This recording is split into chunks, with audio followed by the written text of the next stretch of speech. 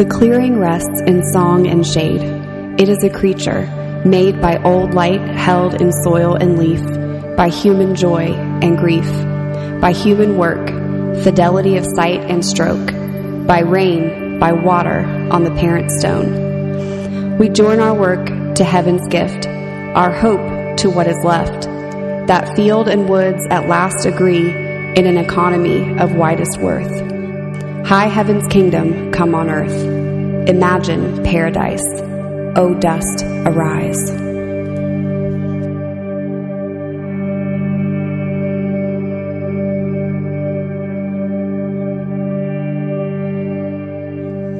Hey, what's going on, Hope Community? Glad to have you hanging with us today. If it's your first time here, we want you to know, hey, you're welcome. We value you. We see you. Thanks for spending time with us. If you could, hit that like button, hit the share button. Let's get this message out as far as we can. We are in the process of introducing some new stuff, some new things. We're moving in new directions, and we're excited about this. And this isn't going to look like just church anymore. We're trying to move forward and see things from new perspectives and really share life with one another. And so we're going to be talking about things like that. We're going to be doing things like that. There's some new stuff coming in these next few weeks, and we're excited to share those with you. But today we're gonna dig in, man. It is post-resurrection, post-Easter. We're walking in the new life that Christ has brought, and we want to talk about a huge paradigm shift, a huge momentum changer. If you choose to step into it, if you choose to walk into it, we just came out of Easter. That's all about resurrection life. Jesus says he was the resurrection and the life. That resurrection life is a promise for you. It's yours. Resurrection life means to raise up, to renew, to stand up, to rise from the dead, to awaken to the fullness of life. The real, genuine, the vital, active, vigorous life. Zoe, that word life, means one who is possessed with vitality, is possessed with realness and genuine life. That's the life that Christ brings. And so after resurrection, after that moment in all of history, human beings can live from two ways.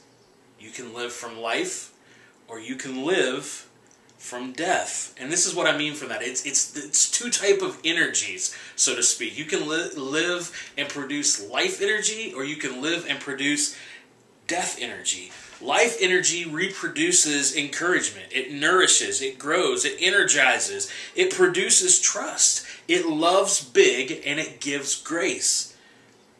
What an energy of death produces is gossip and pain, manipulation. It's full of cynicism. It produces mistrust.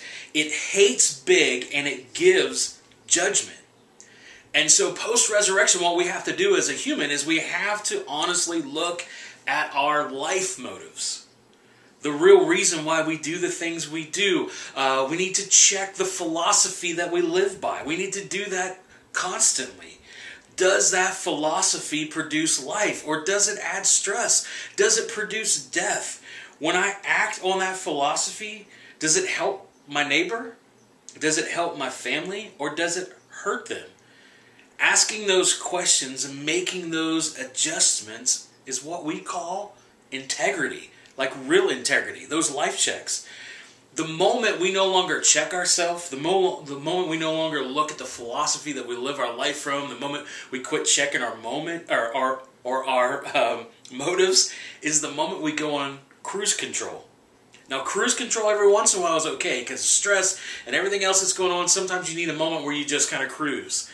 But when you live in cruise control, and you're not checking your motives, you're not checking your philosophy, you're not checking those things, what happens is it puts you in a dangerous position where you start making bad decisions. It's where the land of boredom is. And so what happens is we get on this cruise control and we find ourselves in a place of boredom. And The reason why we go on cruise control sometimes is because, one, it feels safe, or maybe we're afraid if we move and start checking things and start looking at things differently that we'll make mistakes, or we're afraid to look at our inner motives, and maybe even afraid to look at some of the prejudices that we've had in the past. Sometimes it's because we're afraid to admit we're wrong, and sometimes it's just because we're afraid of pain. And so let's look at these for a few seconds. One, safe. Feeling safe is really honestly a state of mind. What we're actually looking for is security. We're looking for that place where we can walk and know who we are and what we are and be secure in it. Safe isn't really a way of living a good life. I love the statement from the Chronicles of Narnia when they ask a question about Aslan. They ask about if he's good and safe, and the response is, yeah, he's good, but he's not safe. And that's living life as safe doesn't lead to growth, and it doesn't lead to production. It actually leads to cruise control. Security is what you're looking for. Finding security in who you are, finding security in the things that you do, finding security in your finances, finding security in your energy, all of that. That's what you're looking for, not safety. Okay? Another thing is that you really can't solve problems without making mistakes. There's nothing wrong with making a mistake. The problem lies is when you don't learn from the mistake, right? And then when you don't check your motives, and you don't check the prejudices that you might be living from, what's going to happen is you're going to live your life in a place of anti-love, which could lead you to hate. And it's why it's good to go back and check and look in your heart. It's good to admit that, yes, I do have these prejudices. Maybe they came from how I was raised or where I was from, but you just can't go on cruise control and ignore them. You have to look at them, accept them, and then move on from them and make change. Okay? Another one is we might be afraid to admit we're wrong, but listen, admitting that you are wrong. Let's look at prejudices for a second. Admitting that you have those doesn't make you less. It actually shows that you're healthy and that you have integrity because you want to move on. The same thing goes when you say that you are wrong about something. When you admit that you're wrong, you're showing that you are healthy in your life and you are trying to walk in integrity. Okay? And let's talk about being afraid of pain. Here's the deal. Pain and resistance is necessary for growth. That's how you grow muscles. That's how you grow your mind and your intelligence, right? There's resistance in learning new things and doing new things. And the same thing goes with moving on in life. There's pain and resistance there, and you can grow from it, all right? So let's make this clear. Mistakes, pain, admitting that we're wrong, none of that disqualifies us whatsoever. It actually proves that we are human, and it actually proves that we're living life. We're moving forward, and that's where we want to live. And I want to bring this beautiful story to kind of give us some perspective. It's the story of Ruth, and if we go to chapter 1, we start with verse 6. I want to read a few verses here, and I think this can kind of help us see how we can move along in this resurrected life and not stay in this place of death, all right? So starting with verse 6. It says, Then she started to return with her daughter-in-laws from the country of Moab, for she had heard that in the country of Moab that the Lord had considered his people and given them food. So she set out from this place where she had been living, she and her 2 daughters-in-law, and they went out on their way to go back to the land of Judah. Now Naomi said to her 2 daughters-in-law, Go back each of you to your mother's house. May the Lord deal kindly with you as he has dealt with the dead and with me. The Lord grant that you may find security, each of you, in the house of your husband. Then she kissed them, and they wept aloud. They said to her, No, we will return with you to your people. But Naomi said, Turn back, my daughters. Why will you go with me? Do I still have sons in my womb, that they may become your husbands? Turn back, my daughters, and go your way, for I am too old to have a husband. Even if I thought there was hope for me, even if I should even have a husband tonight and bear sons, would you then wait until they are grown? Would you refrain from marrying? No, my daughters, it has been far more bitter for me than for you, because the land of the Lord has turned against me. Then they wept aloud again, and Orpah kissed her mother-in-law, but Ruth clung to her. And Ruth said to her, "See, your sister," or so she said to her, "See, your sister-in-law has gone back to her people and to her gods. Return after your sister-in-law." But Ruth said, "Do not press me to leave you, or to turn back from following you. Where you go, I will go. Where you lodge, I will lodge. Where your people shall be my people, and your God my God. Where you die, I will die, and then I will be buried. May the Lord do thus, and so to me, and more as well, if even death parts me from you." And when Naomi saw that she was determined to go with her, she said to her no more. So here's this story of Ruth. You need to go back and read a little bit of the history, because basically what's happening here is a mom and her two daughter-in-laws are leaving the land that they had lived in with Naomi's husband and her sons. The husband and the sons all passed. They all passed away and left these three women alone. And so Naomi decides to go back to her homeland, because she hears that there's food there. There was a famine where they were at. And so as they're going back, Naomi's looking and is like, "Listen, this trek is too large. You guys don't even have any family where I'm going. You're going to be all alone. Just go back to where you came from." And Orpah makes the decision to leave, so she kisses her mother-in-law and walks away. But Ruth stays. And, in this moment, Ruth looked at all the pain, all the stuff that was going on. She looked at her choices. She looked at her mother-in-law. She looked at all these things, and she chose to cling and chose to move forward than to go back. And so she looked ahead, she pushed forward, and that journey led to some pain. It led to some mistakes. But what it ultimately led to was family. It led to a home. It led to life. And it led to Boaz, which would be her future husband. And Boaz means strength. Now, I'm not trying to get into this anything where you got to go find a mate or whatever. That's not what I'm talking about. I'm looking at this not literally, but figuratively. Looking at it like you would a fairy tale, to find a meaning from it, to learn from it. All right? Ruth finds strength. And here's the crazy thing. That strength led to, down her family line, David, which ultimately led to who? Jesus. So Ruth, checking her perspective, checking her life situation, checking her motives, and looking at the philosophy that she was going to live her life, and clinging to what she saw in the future, her life led to Jesus. It produced Jesus.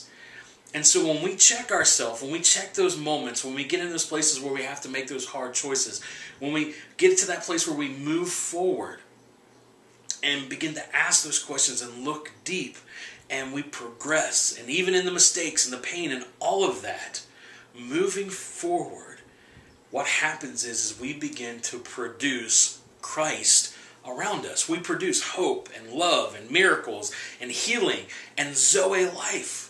That's what we produce. That's what we bring out in our neighborhoods.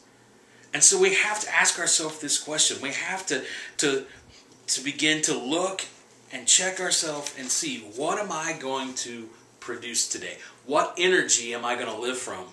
Am I going to produce an energy of life, which brings encouragement and grows and brings trust and loves big and gives grace? Or am I going to basically kiss it goodbye and produce an energy of death, which brings manipulation and is full of cynicism and mistrust and brings judgment and ultimately hates big?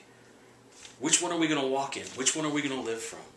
I want you to know that you can choose life. And you can walk in life. There's mistakes, there's pain, but that's where you can walk from. And that's this promise of what we've received from Easter. It's what Christ gave to humanity. Real, genuine life. And it's for you. It's for you. And so I just want you to take a moment. Maybe catch your breath. Breathe in. Breathe out. Maybe focus in on that place that you connect with the Creator, that you connect with God. And make this statement today. Make it bold and clear. I have life. From me flows Zoe. Full, genuine, real life. It's a gift that was given to me by Christ. It's mine. And from this place, I will choose life and not death.